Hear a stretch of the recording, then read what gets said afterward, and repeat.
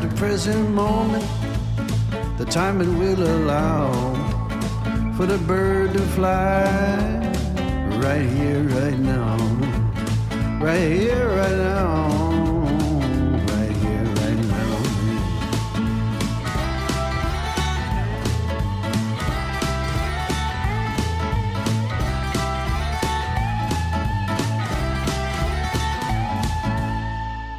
Welcome back to How to Tickle Yourself. It's season 3, the Tickle of Consciousness. I'm your host, Duff McDonald, along with my co-host, Matt McButter. If you're still listening, we are happy that you're still here. If you're a new listener, welcome to the show. So this season is going to be a mix of what we did in the first 2 seasons. In season 1, we did a lot of talking just between the two of us and some of our most important sources, Joey and Marguerite. And in season 2, we did a lot of interviews. And this season, we're going to talk about some specific topics in each episode and interview someone who we think is the best guest to help us get through that stuff. But it's all going to be about the nature of consciousness and how we inhabit our own consciousness as we go through our lives. So, what is consciousness? If you read Tickled, my recent book, I make the case that consciousness is the universe. Consciousness is infinite possibility. Consciousness is the crucible for everything. I wrote the following in that book. You are not your body, nor are you the swarm of thoughts that make up your identity at any given time. What you are is the crucible for those thoughts, consciousness itself. You are the creative force behind your own existence. When you get trapped in your ego, the knot that ties your consciousness to your body and your mind, you get stuck in what Eastern philosophers will tell you is the gross or least subtle plane of your existence. That's what makes us feel limited, what confuses us into thinking that we are bound by time and space, when they, in fact, are mere concepts, and they have tricked us into thinking that they are reality itself. So, what does that mean? There's a poet saint named Yaneshwar, and he defined consciousness as the following. It's the eternal background on which the picture of all things is imprinted. Right? Think of life as a play, right? Or a movie. It's taking place on a screen. Consciousness is the screen, right? Without it, there is nothing, right? And all of yoga is basically an attempt to get a hold of what Sri Aurobindo calls the secret machinery of the movements of your own consciousness, right? So think about driving a car. Some of us think we're good drivers. Some of us are good drivers. Some of us aren't good drivers. But you can tell if someone's a good driver. And part of that is that they have a facility and a smoothness in how they control the car. Yoga is about controlling your own existence and getting your hands on the levers of that existence. So before we get into the discussion today, to take it further, Matt and I are going to talk about some differing views of consciousness. I just have another couple thoughts, right? You, the person who you think you are, is not who you really are, right? The person who you think you are is but the manifestation of the choices that the self has made. Right. So your sense of identity, that's just what happened. What you are is the crucible for that happening.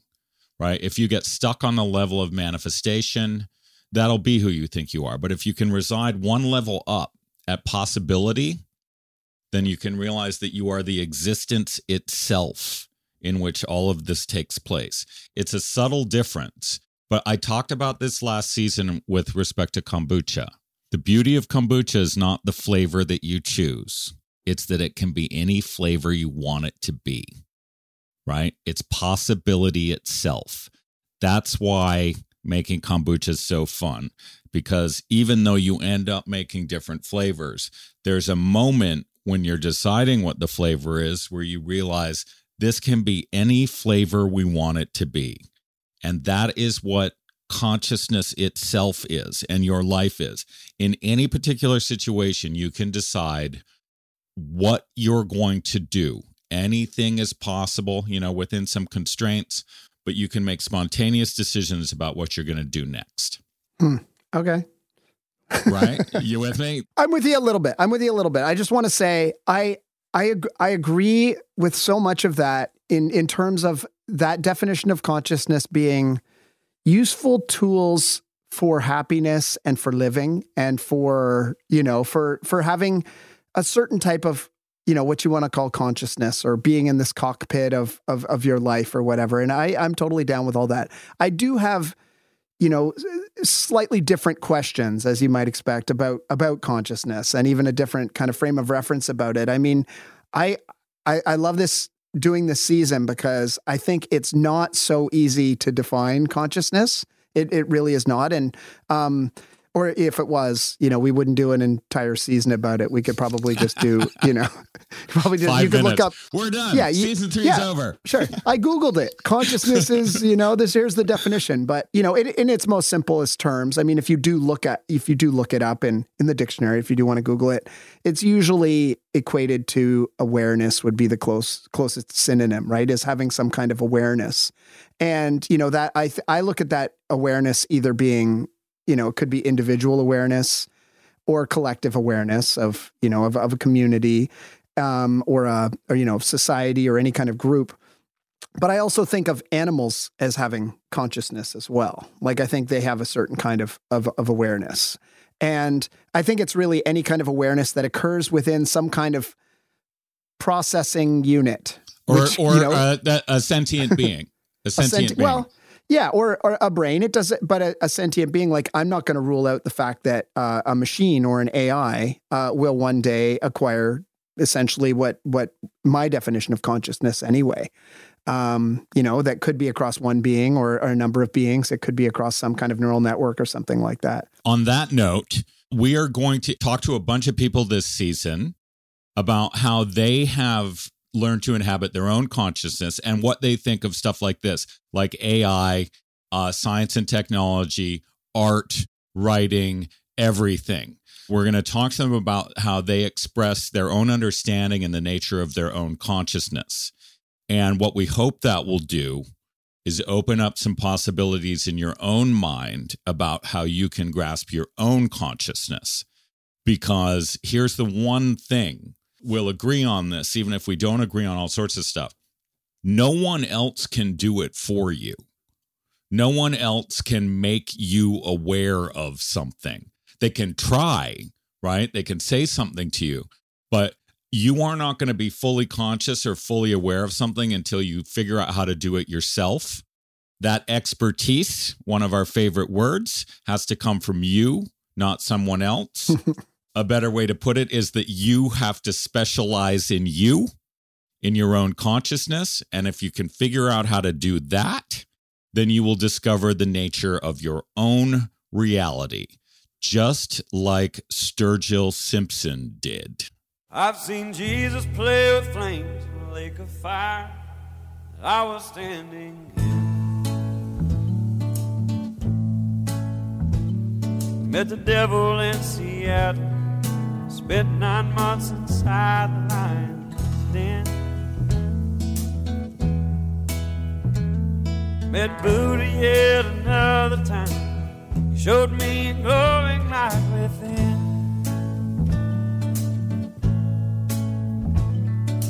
But I swear that God is there every time I look into the eyes of my best friend. All right, we're back. It seemed appropriate to play a Bob Dylan clip for the first episode of season 3, because why not? I've also seen him twice in the last 4 days. But you know what's interesting? I went to his website, and the greatest songwriter in history, a man who has plumbed the depths of consciousness almost as a calling, has never found a reason to say the word consciousness in a single one of his songs. Not even subconsciously. Not even subconsciously. So we went with Sturgill Simpson, who is also one of the greatest. We love you, Sturgill. Back to where we were. I got something I want to read you, Matt. This is from a guy named Eknath Easwaran, who's written some very popular commentaries on some Eastern stuff. And this one comes from his commentary in the Bhagavad Gita, but it's not about that. It's really straightforward. He's talking about adventurers like George Mallory, who climbed Everest. And he says, yet there are always a few who are not content to spend their lives indoors. Simply knowing that there is something unknown beyond their reach makes them acutely restless. They have to see what lies outside, if only, as George Mallory said of Everest, because it's there. This is true of adventurers of every kind, but especially of those who seek to explore not mountains or jungles, but consciousness itself, whose real drive, we might say, is not so much to know the unknown as to know the knower. Such men and women can be found in every age and every culture. While the rest of us stay put, they quietly slip out to see what lies beyond. And this world, they insist, is where we belong. This wider field of consciousness is our native land. We are not cabin dwellers, born to a life cramped and confined. We are meant to explore, to seek, to push the limits of our potential as human beings. The world of the senses is just a base camp. We are meant to be as much at home in consciousness as in the world of physical reality. And I think what he's saying there is that when you open your eyes, you see the world, right? We tend to think it's outside of us, but it's all a representation inside of consciousness. So if you want to get where all the good stuff is, go to the source, the thing that creates everything, and get more in touch with it. So get in touch with your own consciousness, which contains all. What do you think of that? Yeah, I think it contains all that you are capable of. I get it. I mean, we talked about this so much in season 1. I get it. I get that, right? It contains all that is able for you, who is the observer of this, or the liver of life, the observer, whatever you want to call it. It contains all that you are able to interpret because you are the interpreter. So anything that you're looking at on the outside has to kind of ultimately be run through this processing machine on the inside. But I'm also interested in some of these metaphysical questions around, like, well, what happens outside of your consciousness, or let's say human beings, right? A higher intelligence of any type never evolved on planet Earth. Would you say that there was no consciousness? Like, would you say, let's say the farthest they got along is some mammal or dinosaurs. Let's say dinosaurs were the end, and that big rock that hit the Earth, 68 million years ago, exploded the planet and fragmented it, and the Earth was gone. Would you say that there was never any consciousness because you didn't exist and because humans didn't exist? No, I would say that, okay, so the yogis will tell you that there is God, who is the big self, and then there is every sentient being, which is like an individual manifestation of consciousness. So your subjective view of consciousness is taking place in the larger consciousness, right? What they say is that the entire universe is consciousness. Yours is a subjective experience of it, as is mine. What they'll tell you, and I agree with, is that everything is consciousness, because nothing can exist without something to perceive it. Right? Yeah. I get that. That's almost a paradoxical view, though, right? I mean, let's say there was never any sentient being let's say that this universe would have existed potentially, but let's say it never got past the plants or the protozoa, the little tiny single-celled organisms, which you can't say have any level of self-awareness or anything, really. I guess there's some level of awareness of their environments as they're, whipping their flagellum around, or flagellum, or whatever it's called, that little arm, or their cilia, or moving them around inside the water. And it's like, and that's as far, and then the asteroid hit, and that's as far as life ever went, blew up the Earth. And it's like, okay, well, that big consciousness, or whatever you're calling it, the large consciousness still existed, but there was never any small consciousness. That never happened. Not entirely true, because anything in the manifestation is an appearance in that consciousness, right? So anything, whether it's a rock, a tree, or you. So does it have to be sentient of itself? Not necessarily. They're all still an appearance in consciousness. Wait, sorry. Let me back up here. Swami Muktananda, the Siddha Yoga guru, he says the following, and this sort of gets at that. When the attributeless, formless, changeless reality, which underlies the entire universe and which is the pure ultimate consciousness, is stirred up, the divine energy begins to operate in it. She is the power of becoming, released out of the eternal being, expressing herself through all names, all forms, and all changes that we call the world. Indeed, she is the most magnificent power. Sri Kundalini Shakti, it's Shakti of the supreme reality. So that consciousness is what is creating everything that you're talking about. It can't exist otherwise, right? Nothing exists without consciousness at all. Yeah, I feel like that's a little bit of a semantic understanding of it, that, you know, it's a perspective that you can take on what it is and what's going on. I don't think it's some universal truth that's beyond reproach or argument.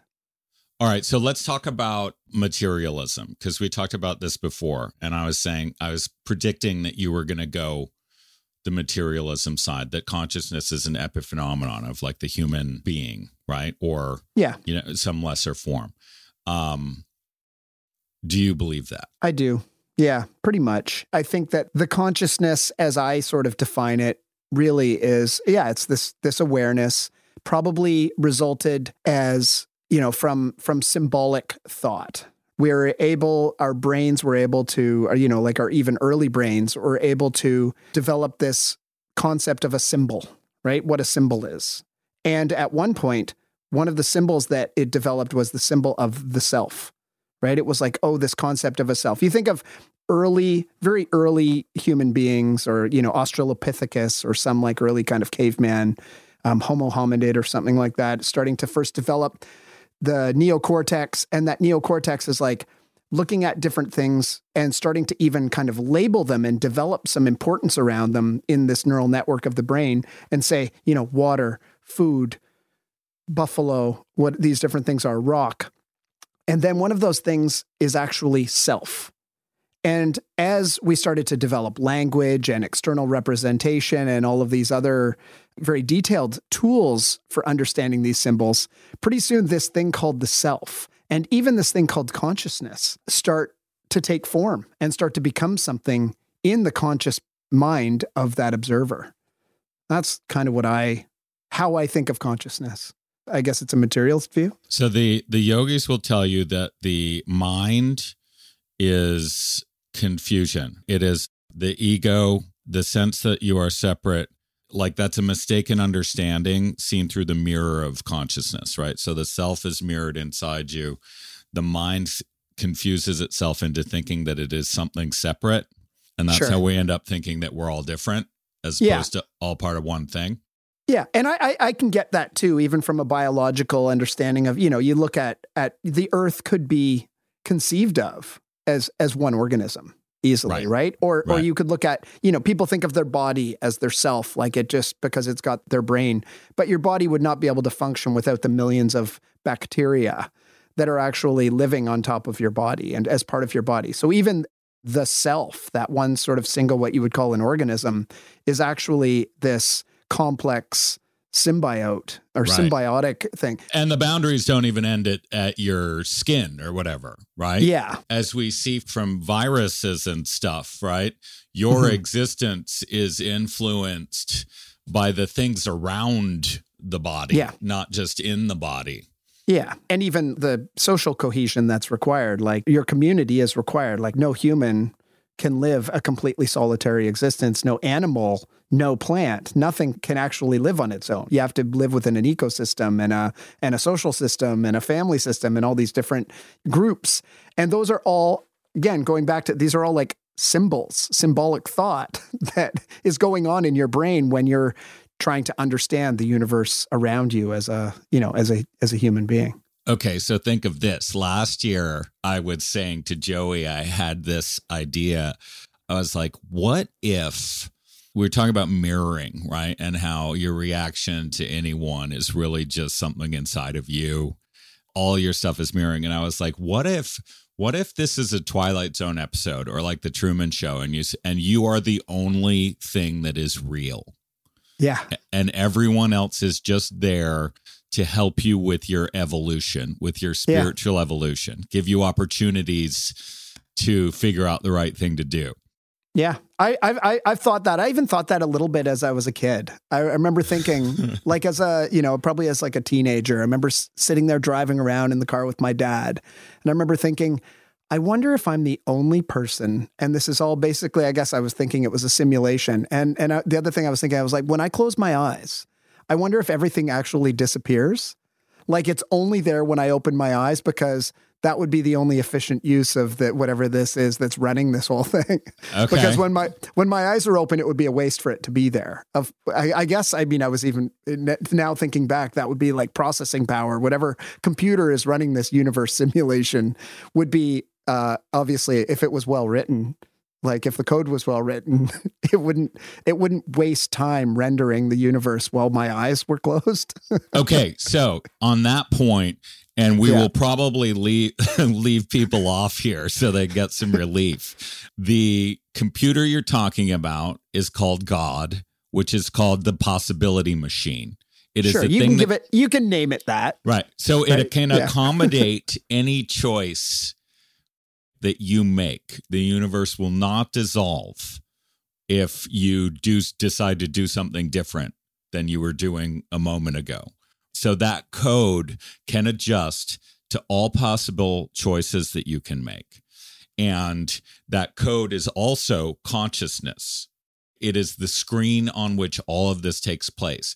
I was reading a book this morning by a guy named Ramesh Balsekar. It's called A Duet of One, basically making the Twilight Zone point. And he's talking about what we experience. And he says, consciousness writes the script. Consciousness produces and directs the play. Consciousness plays every role in the play. And finally, consciousness itself witnesses the play. It is all an appearance in consciousness. Mm-hmm. Yeah, I do like that view of consciousness. And I had a conversation once with my friend Kat Lantane, who we had on the show in episode 2. Kat is amazing and so fun to talk to. And she was telling me about one of her dreams. And I remember telling her, you realize there was, something that somebody said to her in one of her dreams. And I was like, do you realize that every person that you've ever talked to or encountered in a dream is actually your own consciousness, right? Or your subconscious or whatever is actually generating, and kind of visibly saw her head explode a little bit. I think she'd never quite contemplated that before. It is pretty amazing. In the movie Inception, they kind of deal with that a little bit because it all takes place in the dream world. And they call them projections. They're projections of your subconscious. But what the Vedantists will tell you is that the confusion that we have is that when you are awake and you think there's something more fundamental about your experience when you're awake, it's simply the arising of the ego. Everything is still an appearance in consciousness when you're awake. True. Yeah, right. True. Yeah, I get that. Except for I do have still a little bit of a faith in materialism that, sure, that's the way that me as an individual or whatever, as a brain, my processing unit is recreating reality constantly through through the senses, right? What my eyes see, what my ears hear, what I touch, and that is recreating the external universe inside of my brain. I totally get that, but I still feel that it exists outside of my brain as well. That's all, right? Like, yeah. That there is an external universe. That there is an external universe. And you can call it God, you can call it God created, you can call it the cosmic consciousness or whatever. But I do think that those are all models and those are all ways of understanding it. Whether it's the yogis or, Stephen Hawking, I think those are they're different models and they're different ways of representing it and describing it that have different utility to different people. And it all kind of comes down to your point of view and what resonates with you as a model that makes it useful for you to understand it. There's, different theistic models as well, different gods, different views of creation, different creation myths. And, people can all kind of argue which one is true, which one's right, my way's right. But in my view, I've always been a little bit kind of agnostic to all of those. And I'm like, well, they all have their kind of merits and they're all true in a way. I mean, if they worked for you, I think if you try to, they'll have some level of truth to those individuals who are recreating the reality in that way, in that image. So on which note, I've got one for you. All right. So you're talking about basically one's own point of view and one's own context. It depends, right? So let's talk about the word bailiwick. Oh, I like it. Yeah. So bailiwick basically means, or a general definition is your sphere of influence, right? It's in your own bailiwick. But it comes from bailiff, right? Who was the sheriff. Yeah. Collecting fines, and wick is your area of influence. So a bailiwick was the region in which the sheriff was allowed to collect fines from people, where he could basically extort money from people. So your bailiwick derives from what used to be where you were allowed to just go around and take money from the people in the region. Oh, cool. Interesting. So yeah, Seamus, Cork isn't in your bailiwick. I can't do an Irish accent. And Seamus, yeah, I don't even know, is that an Irish name or a Scottish name? Anyway, yeah, that's okay. Full points for that one. That's the essence of an I've got one for you. I love it. Bailiwick. People like to bust that out sometimes as a buzzword in business. They don't even know what it right? means.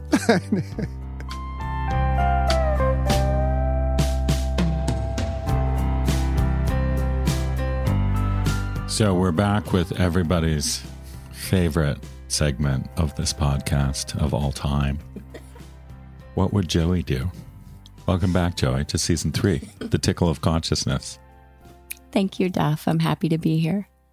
So this is episode 1 where Matt and I are hashing out a little bit about what we think about consciousness, what is consciousness, and how to inhabit one's own.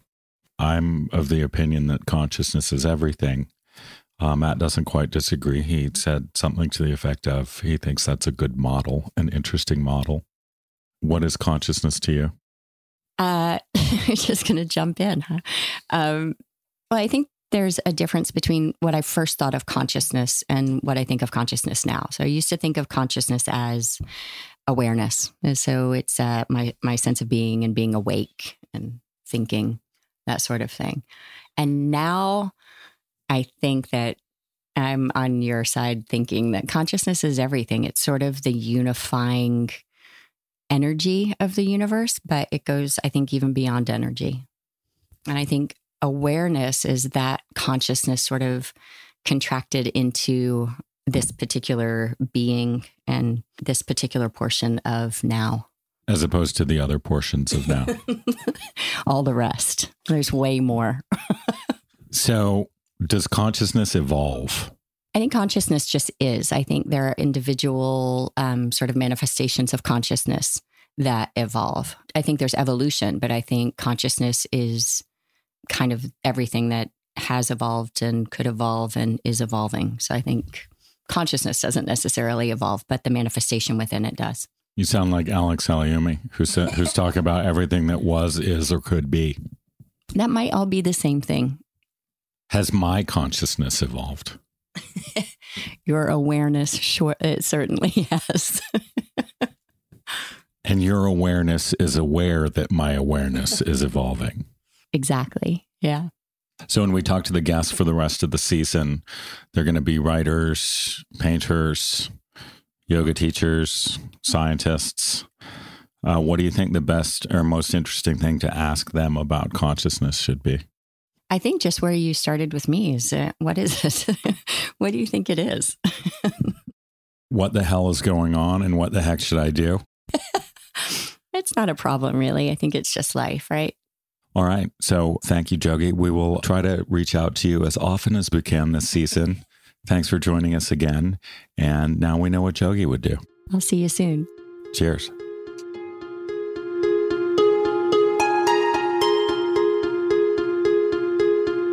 Okay, we're back. We're going to end this episode the way I'm going to end every episode this season, or most of them, by talking about something that Sri Aurobindo wrote. He is my guy these days. He developed something called the Integral Yoga, which is a synthesis of various branches of yoga, yoga of works, yoga of devotion, yoga of knowledge, trying to get you centralized in your own existence, right? The whole idea of yoga is to center yourself so that there's coherence to who you are.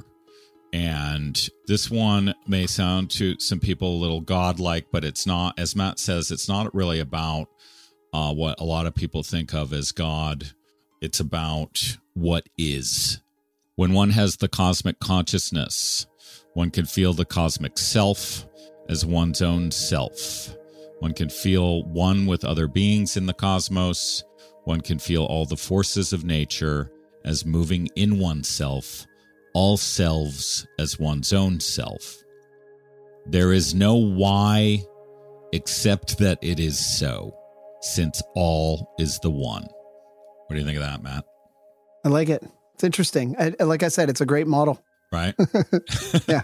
All right. Thanks for listening. We will see you again next week with episode 2 of season 3 with our first interviewee of the season. Do we tell them who it is or do we make them wait? I think we should make them wait. Yeah. All right. So we'll see you when we see you. Thanks for listening. Bye-bye. At the present moment, traveling town to town, the mystery of the motion, right here, right now. Right here, right now. Whoa, right here, right now.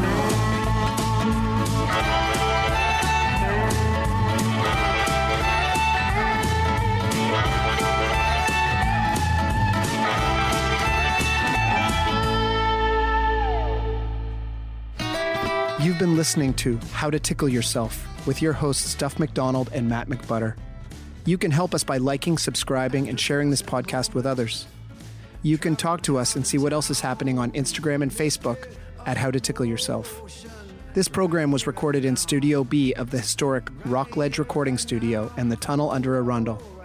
Right here, right now, our original 16-part theme music was written and recorded by the legendary Paul Reddick and Kyle Ferguson of the Sidemen, with the brilliant Steve Mariner on bass and drums and in the mixing room. The podcast is produced and distributed by Storic Media. Our editor is Andrew Steiner. Our coordinator is Samantha Abramovitz. Our producers are Kristen Verbitsky and Chuck LaBella. For more information, visit storicmedia.com. That's STORIC media.com. My love, my dear.